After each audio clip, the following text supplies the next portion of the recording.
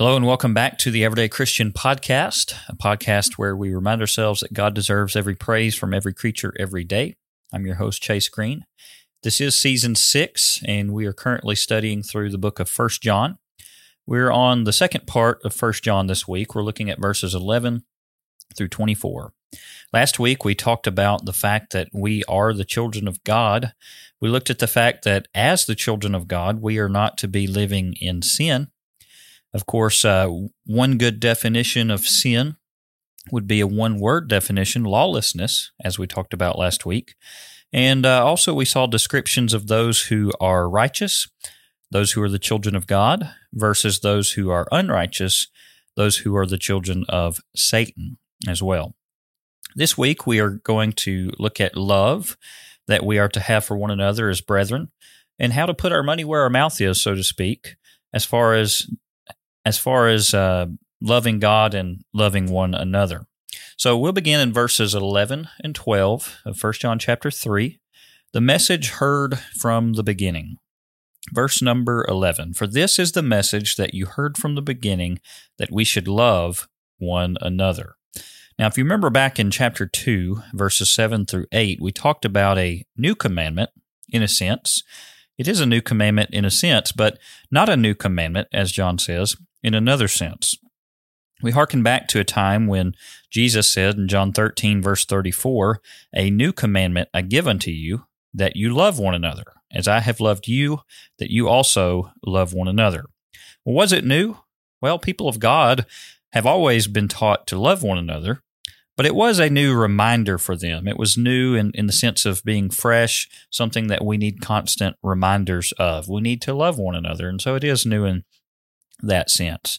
Now, verse number 12 here is going to show us that there was an example of somebody who evidently did not love his brother. So verse 12 says, "Not as Cain, who was of the wicked one, and murdered his brother." Why did he murder him? Because his works were evil and his brother's righteous. Do you think that Cain ever told his brother that he loved him? I bet at some point in their lives, it's possible that Cain had told Abel that he loved him at some point, but did he really love his brother? Well, the answer would be no. At least somewhere along the way, he stopped loving his brother, we can rightly assume, and he let his jealousy take over, and he ended up murdering Abel. Did you know that if you have hatred in your heart for somebody, you might as well have committed the sin of murder? Essentially, it's hating someone is just as evil as murdering somebody. Now, I realize there are different consequences for hatred versus murder, sure. But as far as the sinfulness of them, both of them are equally sinful.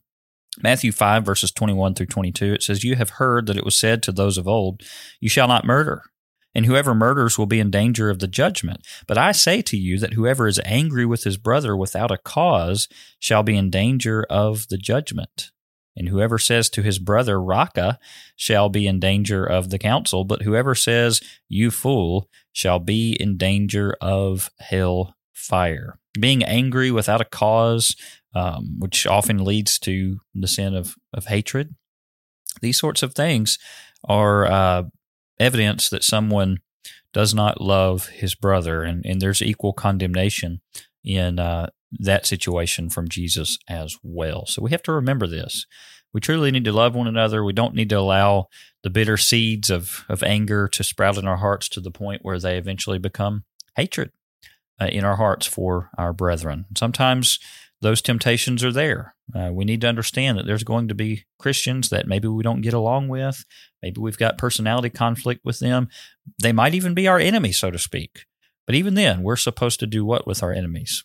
We're supposed to love them, aren't we? That's what Jesus said, and so that's what we must do. Now, verses 13 through 17, further evidence of being the children of God. I've heard it said, if you were put on trial for being a Christian, would there be enough evidence to convict you? That's a powerful thought. Let's talk about some evidence. Verse number 13, "Do not marvel, my brethren, if the world hates you." Okay, so we've got our grand jury here, and piece of evidence number 1 as we're trying to convict a Christian. This man must be a Christian because the world hates him. We are not to be surprised if the world hates us. Why? Because the world hates Jesus. And a servant is not greater than his master. And so if the world hates Christ, then what does that mean? That means that the world will hate us as Christians as well. You can look at John chapter 15, verses 18 and following. Verse number 14. We know that we have passed from death to life because we love the brethren.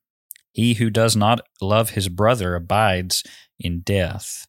All right, jury, piece of evidence number 2. Not only is this guy or girl hated by the world, as you can see, but somehow this person turns around and loves people so much that he or she must be crazy. You look at how much this person loves people. Well, John says that we know that we have passed from spiritual death to spiritual life because of our love for the brethren. And certainly we need to love other people as well. You simply cannot experience firsthand the love of God that He has for us by being saved and not love people who also were created by God. You see, if we understand the love of God that He had for us, and we understand that as we are of the saved, as we're Christians, and we have that understanding, then we also should understand that we must love others, especially the brethren in the household of God. And also, you think about it, we need to love those others for whom Jesus died as well, and He went to seek and save those who were lost. A world full of hateful people has a hard time understanding that. Evidence. Is there enough evidence to convict you? Let's keep reading. Verse number 15. Whoever hates his brother is a murderer, and you know that no murderer has eternal life abiding in him. In case John and Jesus, for that matter, weren't clear enough earlier, John spells it right out here and says that hatred is just as serious as the sin of murder. It's human nature, I suppose, to try to rank sins. We really shouldn't do that, but I know that people tend to do that. Murderer is usually pretty high near the top of the list, isn't it? But how many people would put hatred right up there with it? Especially keeping in mind that it is very easy to let our feelings take control, and actually we begin to hate people that have done us wrong. Well, this mindset is going to cause some people to be in hell one day. John says that hatred equals murder, and no murderer has eternal life abiding in him. Verse 16, but by this we know love, because He laid down His life for us, and we also ought to lay down our lives for the brethren. All right, jury, piece of evidence number 3. Would you believe that this crazy person said that he would be willing to die for his brother in Christ? Clearly, he must be a Christian. Clearly, you must convict. Jesus said, greater love has no one than this, than to lay down one's life for his friends. Jesus had that deep kind of love for us, and He wants us to have the same kind of deep love for one another as well. Verse 17, but whoever has this world's goods and sees his brother in need and shuts up his heart from him, how does the love of God abide in him? This is a very challenging verse, and this is something that Christians are not supposed to do. We're not supposed to shut up our heart of mercy and what have you from someone that is in need. If we see someone that's in need and we don't help them, we just kind of look the other way, we pretend we don't see them, then how does the love of God dwell in us? I'm reminded of the parable of the Good Samaritan. Along comes a priest, along comes a Levite, and they just kind of look the other way, and they ignore the guy who had been beaten and robbed. Then the Good Samaritan comes along, and He takes care of him. Not only does He take care of him, but He rides him into town and takes him to an inn and pays for him to be taken care of by the innkeeper, and then says, if there's anything else he needs, take care of it, and I'll pay you when I return. That is illustrative of true love for one another. Again, 1 John 3, verse 17, this is such a challenging verse. Sometimes I think about this when I see somebody in need, and I think, you know what? I have the ability to help that person. Therefore, I need to help them. Now, we should not be holding back, keeping back money or things for ourselves selfishly while people around us suffer, and we have the ability to help, but we choose not to.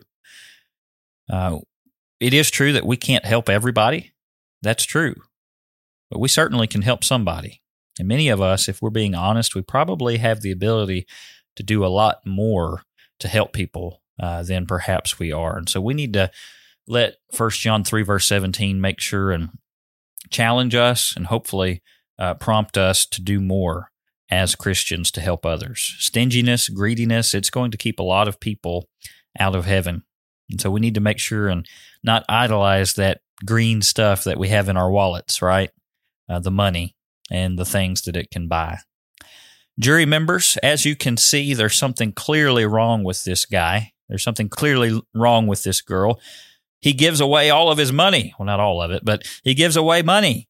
Or she gives away money to help people, even when it costs this person greatly and puts this person to perhaps a disadvantage. Still, this person sacrifices to help other people. You know, she's made great sacrifices in order to help those around her. What in the world is wrong with her? What is wrong with him? Who does that? Clearly, he or she must be a Christian. Convict them. If you were on trial again for being a Christian, would there be enough evidence to convict? Finally, verses 18 through 24, we want to look at the idea of love in deed or in action, as well as in truth. This is where we put our money where our mouth is, so to speak. We don't just say that we love God and love one another, we prove it by the way that we live our lives. Verse 18, my little children, let us not love in word or in tongue, but in deed and in truth.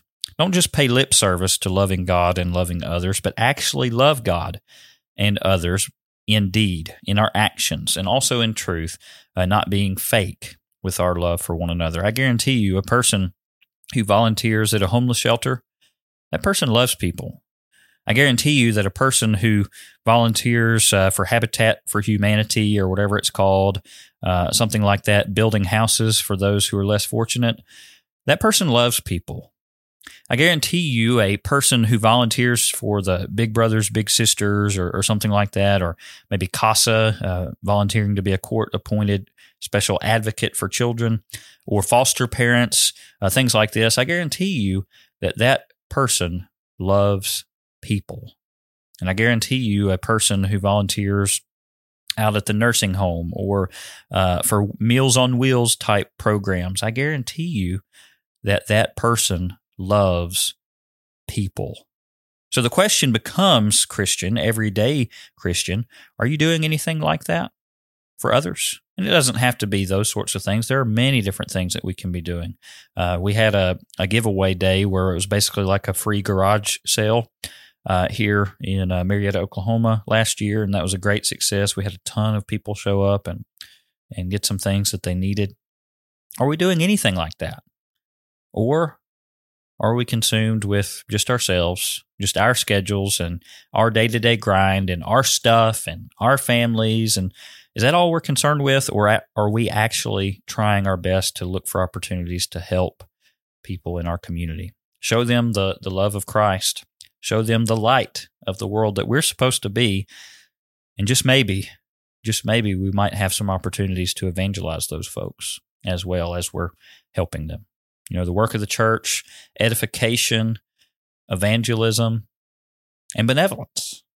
Benevolence and edification should feed into the evangelism that we so often speak of that we want to do. Verse number 19, and by this we know that we are of the truth and shall assure our hearts before Him. We know that we are of the truth if we love God and love people in action. As James says, being doers of the word and not hearers only, taking care of people. Jesus talks about this in the end of Matthew chapter 25. He talks about, I was hungry, and you gave me food, or you didn't. I was thirsty, and you gave me drink, or you didn't. Paraphrasing this, I was naked, and you clothed me, or you didn't. I was sick, or I was in prison, and you visited me, or you didn't. See, Matthew chapter 25 teaches that that's going to make the eternal difference on the day of judgment. Are we doing these sorts of things? Are we reaching out to those around us, trying to help people when we can? We need to put our faith into action. Verse number 20 and 21 as well, it says, For if our heart condemns us, God is greater than our heart and knows all things. Beloved, if our heart does not condemn us, we have confidence toward God. Speaking of assured hearts, sometimes in Christians, little doubts still arise.